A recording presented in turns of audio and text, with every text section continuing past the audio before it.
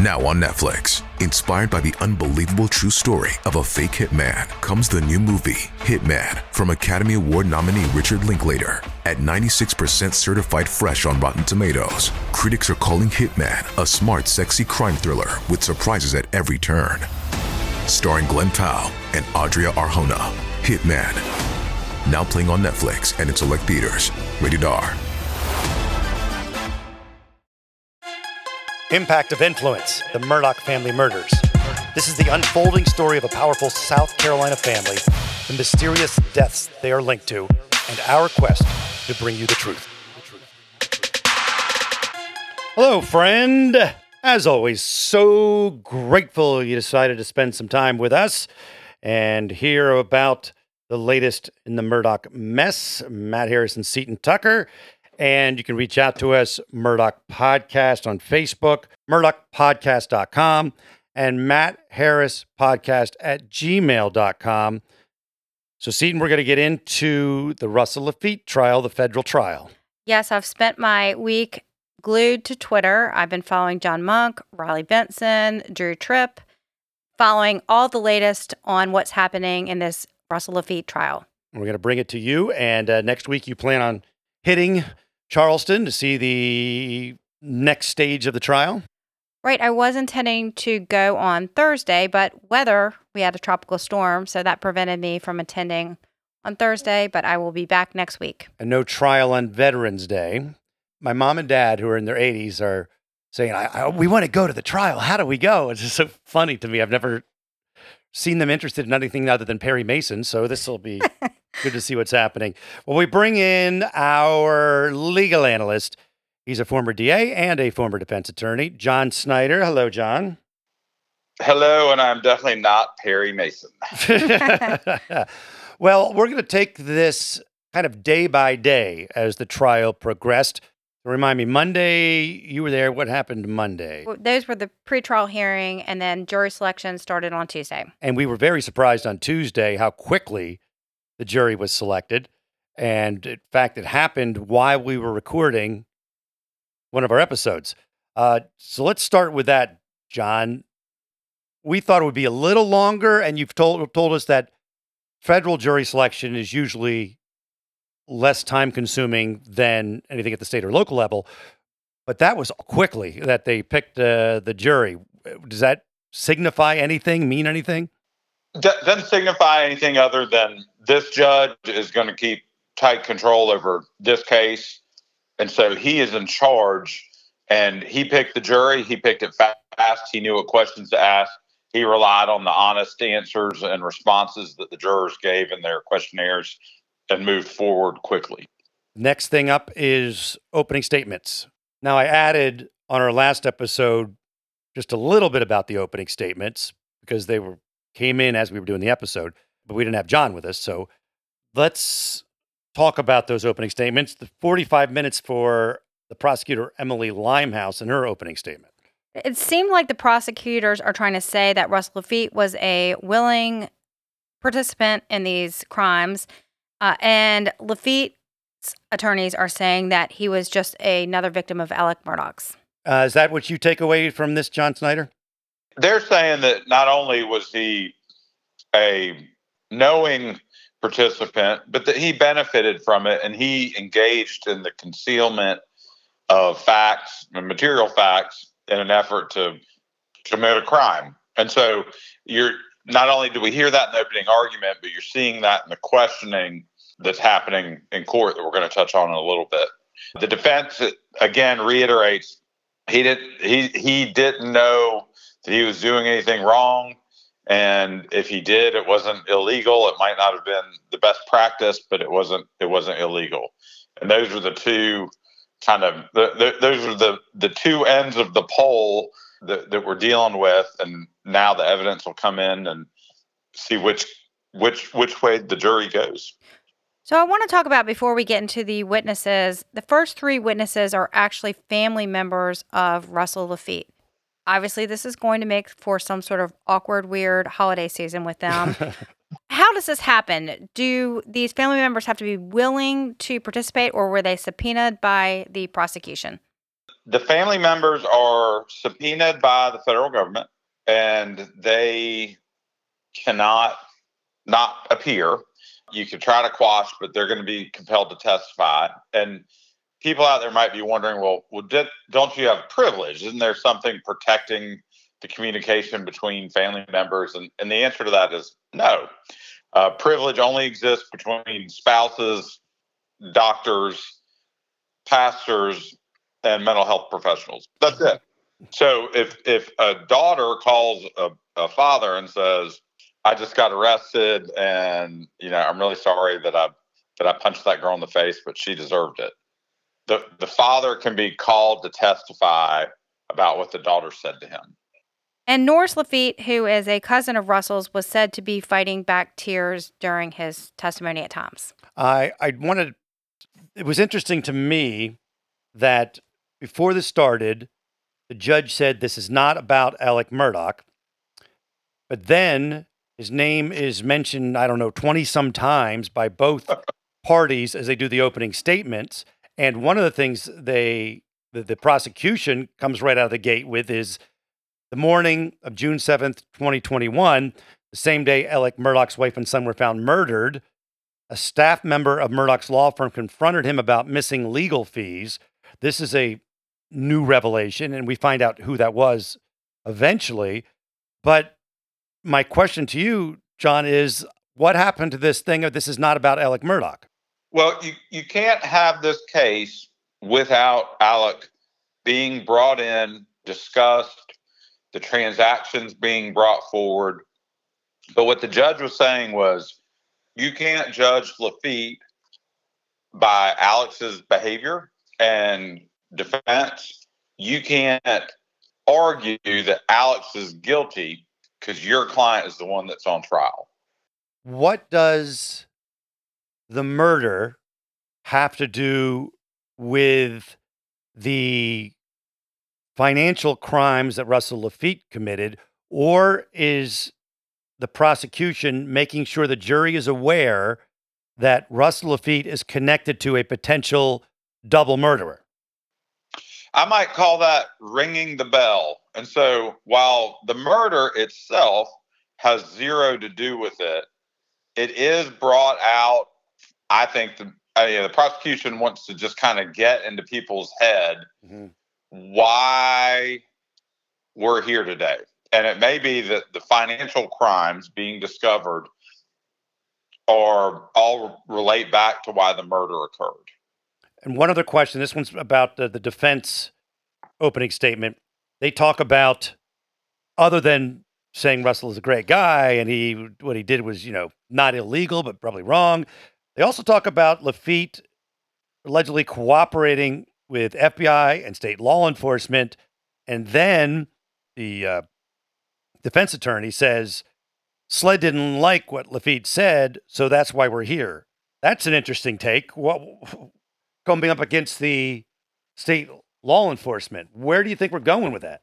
The SLED investigators are going to be called as witnesses because they took initial statements from Russell, and they'll either be called in the case in chief, or they'll be called by the defense to be like, now, Officer so-and-so, didn't you sit down with my client in Columbia? Yes, sir.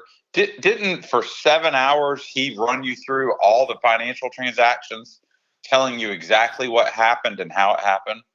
Well, yes, sir. Does that sound like a guy that committed a crime and is part of a massive conspiracy to defraud people? Well, that's what's going to happen. They're bringing this up to say Russell wasn't hiding anything, never hid anything, and he's being punished for giving the state and the federal government evidence they needed to go after Alec. All right, let's go to the first witness. Seaton, where do you want to start with Norris Lafitte? Norris Lafitte is a sitting board member of Palmetto State Bank, and one thing he described is when Russell was ousted from the bank, that everyone voted to oust him except for his father, and that his sister did abstain. He describes in his testimony is a $750,000 loan, which was made to Alex in mid-July of 2021, which was just several weeks after the deaths of Maggie and Paul. And this loan was made to renovate a beach house, the Edisto Beach House. But apparently the money was not used to renovate the beach house. It was to pay back Chris Wilson and also to fix an overdraw in his checking account. I want to mention who Chris Wilson is. If you don't remember the name, it's the name you heard when we were finding out what was Alec doing the night of the murders. His attorneys said that, well, one thing, he was on the phone with Chris Wilson twice on the way to his mother's house the night of the murders and twice on the way back from his mother's house.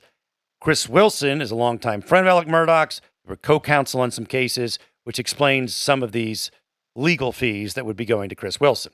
Influencer. It's a word that gets tossed around a lot these days. There is a woman who went the distance, who broke ground as the first true influencer by living a remarkable life. Her name, Elizabeth Taylor. I'm Katy Perry. This is the story of the original influencer. This is Elizabeth the First.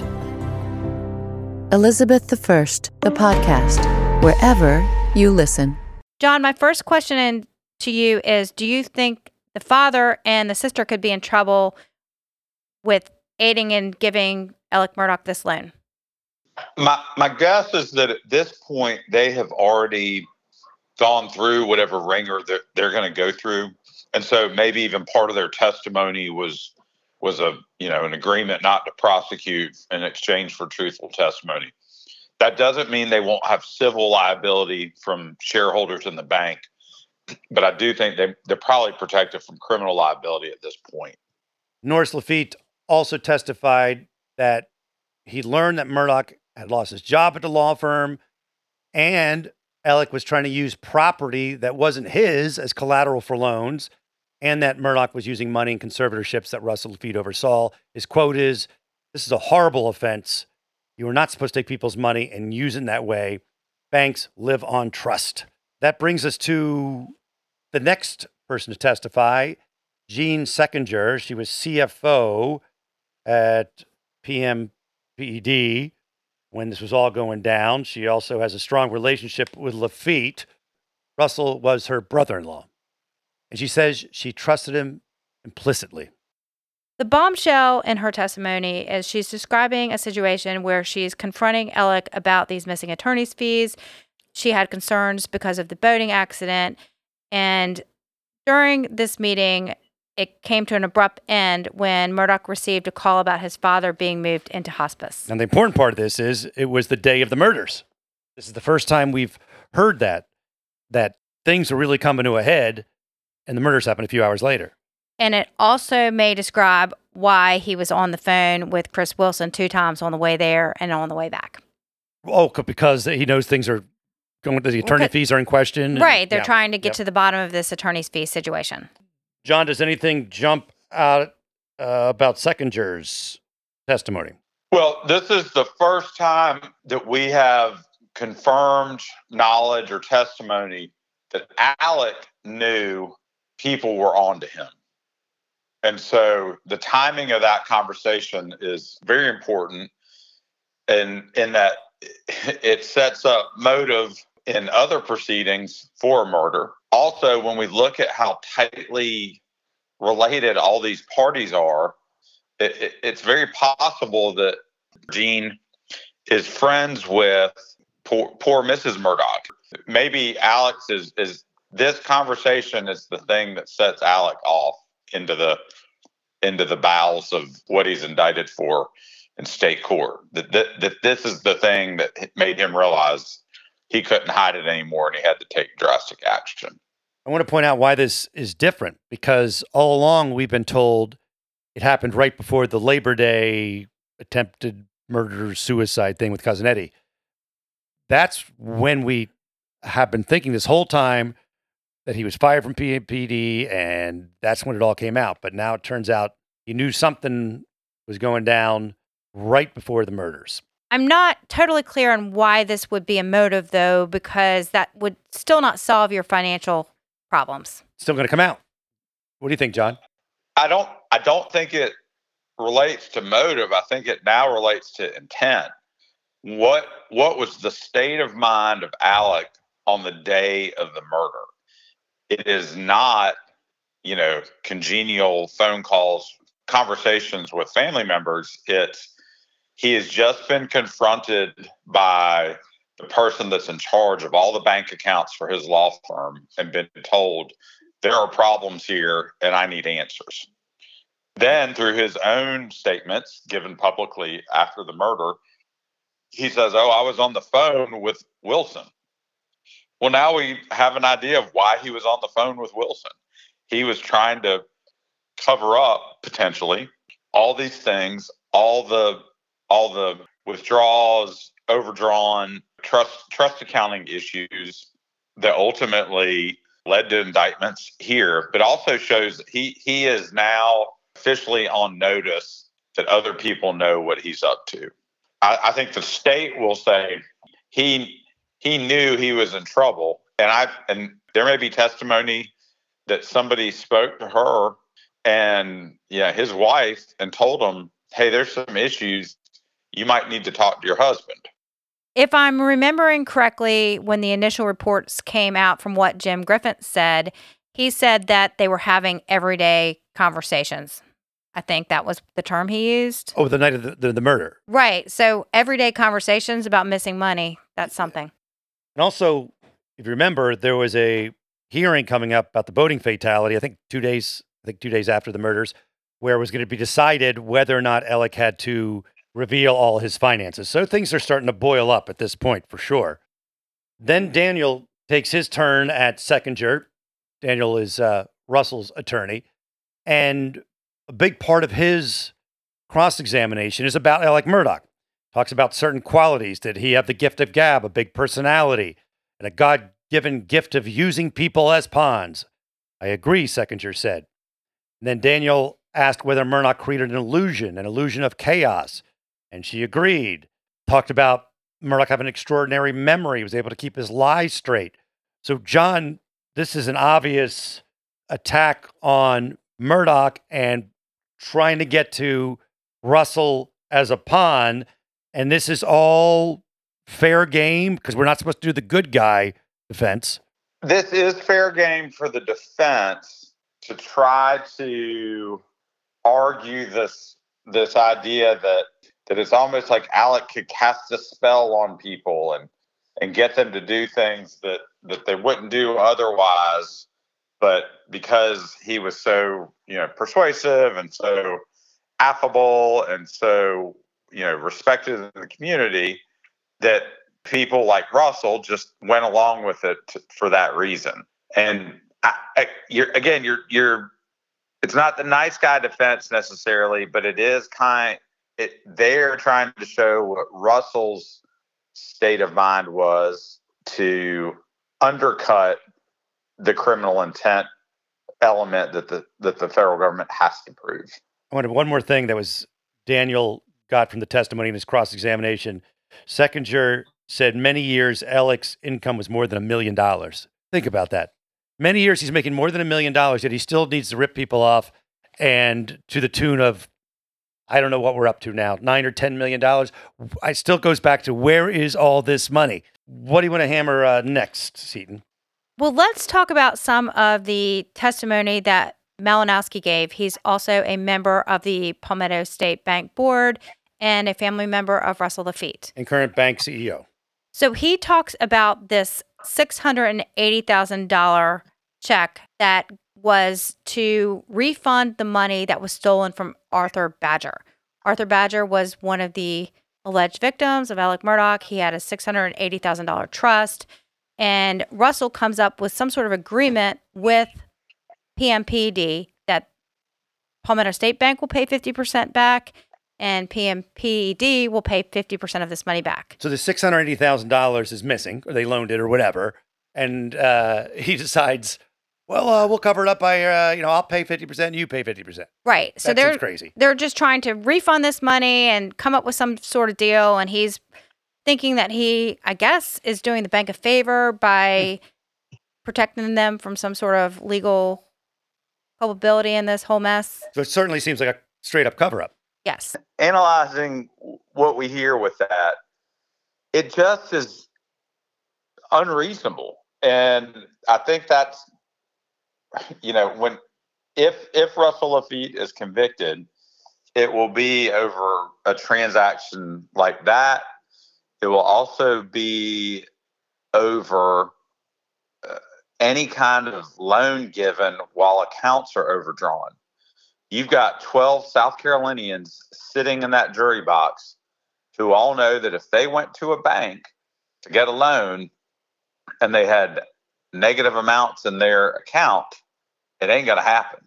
Mm-hmm. And so it is beyond the pale, really, for anybody except apparently Alec Murdaugh. And so I think this may be killer testimony to Lafitte's claims. In a quote from the state paper, they asked Malinowski if Russell had the authority to pay the law firm on his own, and Malinowski said, quote, he did not. But another thing that Malinowski said when he was cross-examined by Daniel is that Murdaugh had been the family had been a longstanding clients of the bank, that a lot of times lawyers would take out loans from the bank and pay it back when they got their bonuses. So, it sounds like it's been going on for a long time. If you're Alec Murdaugh, you can always say, oh, that big settlement's coming any day now. Don't worry about that. We also need to talk about whether Alec Murdaugh may potentially be a witness.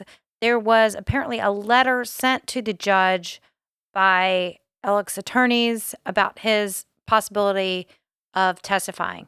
The judge shut it down and said he would be issuing an order. Now, I've checked Pacer today, and there is an order, but it is sealed. I think there were a couple reports, maybe in Fitz News and elsewhere, about Alec testifying in exchange for some sort of immunity. So, John, the question I would have is, they can't possibly be thinking that would be okay. Can they be?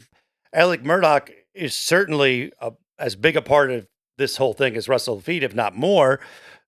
Why would they even consider giving Murdaugh immunity? This is a game that's being played.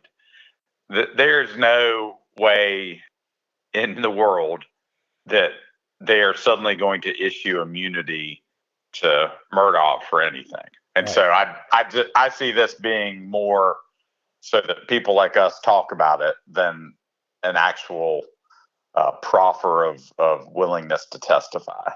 So you do not think Alec Murdaugh will be a witness? I don't know right now. I would like to hear the argument of the defense counsel when it's time for them to call him.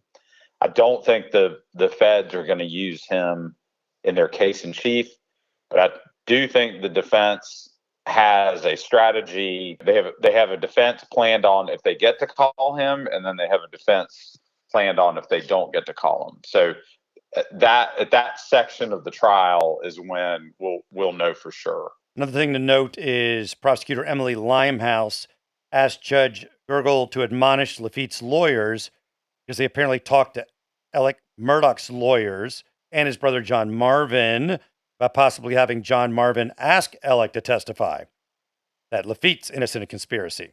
And Limehouse said the request for Murdaugh's testimony is moot because Gergel's ruling says Murdaugh can't be called unless he plans to testify with meaningful input. She explained John Marvin Murdaugh will be called as a witness and such contact with a prospective witness is improper. And Gergel obliged to admonish them.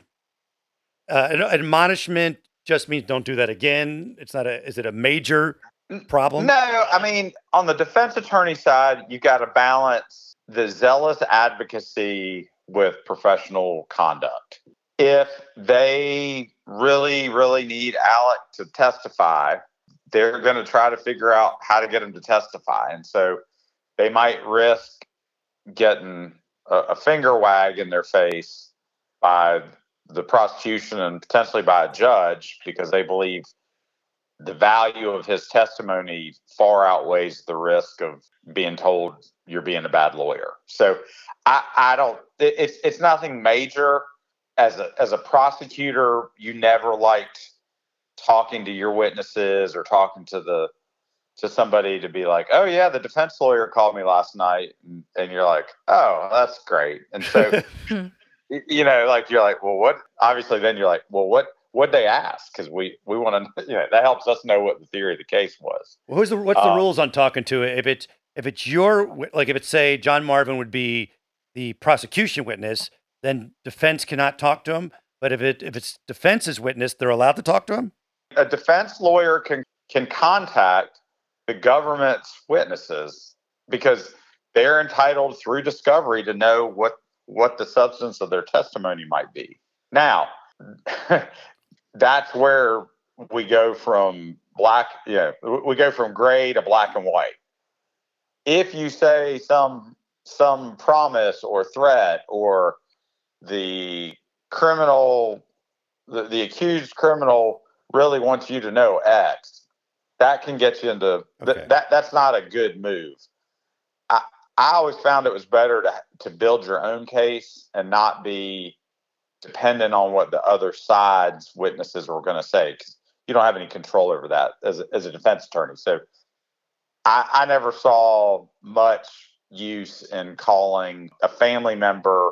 Let's say it's like in a murder case, you wouldn't call the mom of the decedent as a defense lawyer. That phone call is not going to go well. Right. But some defense lawyers did that. And you were always like, I can't believe somebody was dumb enough to do that, because they obviously get an earful. In and of itself, them talking to John Marvin is not an issue. It just depends what they talk about. That's exactly it. Okay. So is it inappropriate for them to have called John Marvin? Not at all. Depending on if they were trying to influence his testimony, that's a problem. If they were just trying to gather information, not a problem. How is it possible that Alec could testify, considering so much of the evidence right now may be going to motive and a lot of the things that could incriminate him? How would it be possible? I mean, I know his attorneys have indicated that he would plead the fifth on some things, but I just don't know how it would be possible for him to testify at all at this point. After the testimony of the CFO of the law firm, I don't think he can take the stand. I just don't see a scenario where, hey, Alex, we think it'll really help your friend and his defense if you come and totally throw yourself under the bus. I think that would probably be malpractice if they actually let him come and testify. That's what I was thinking. I mean, he can throw himself under the bus, but I just don't know how his lawyers would ever allow that. John, thanks, man. Appreciate it. Well, thanks. I'm looking forward to seeing what the next week brings. I would assume the government's probably going at least midweek, and then we'll hear from defense, and then they'll have a motion to dismiss at the end of the federal government's evidence. Then they will make their arguments about who can testify and what can be testified about in the defense. Well, we'll talk to you next week. Thanks, guys. Talk to you later. Great. Thank you, John. All right. Bye-bye. Reach out to us at Murdoch Podcast Facebook page, murdochpodcast.com, and mattharrispodcast@gmail.com. Always grateful you're hanging with us, and we'll talk soon. Join Hala Taha for actionable advice from the brightest minds in the world on the Young and Profiting Podcast. Author and academic Arthur Brooks on what success isn't. The husband was confessing to his wife that he might as well be dead. And I'm thinking, whoa, what's wrong with this guy? I turn around to get a look, and it turns out to be one of the most famous men in the world. The world tells you that if you are profiting, money, power, pleasure, fame, you're going to be happy. And that's a bogus formula. The Young and Profiting Podcast, wherever you listen. Have you made the switch to Knix? Millions of women have made the switch to the revolutionary period underwear from Knix. That's Knix. Period panties from Knix are like no other, making them the #1 leak-proof underwear brand in North America. They're comfy, stylish, and absorbent, perfect for period protection from your lightest to your heaviest days. They look, feel, and machine wash just like regular underwear, but feature incognito protection that has you covered. You can shop sizes from extra small to 4XL. Choose from all kinds of colors, prints, and different styles, from bikinis to boy shorts, thongs to high-rise. You've got to try Knix. See why millions are ditching disposable, wasteful period products and have switched to Knix. Go to knix.com and get 15% off with promo code TRY15. That's Knix.com, promo code TRY15 for 15% off life-changing period underwear. That's KNIX.com. From DNA testing to the Dixie Mafia, Crime Capsule brings you new stories of true crime in American history. I'm your host, Benjamin Morris. Join us for exclusive interviews with authors from Arcadia Publishing, writing the hottest books on the most chilling stories of our country's past. You can find us wherever you get your favorite podcasts or on evergreenpodcasts.com. Crime Capsule. History so interesting, it's criminal.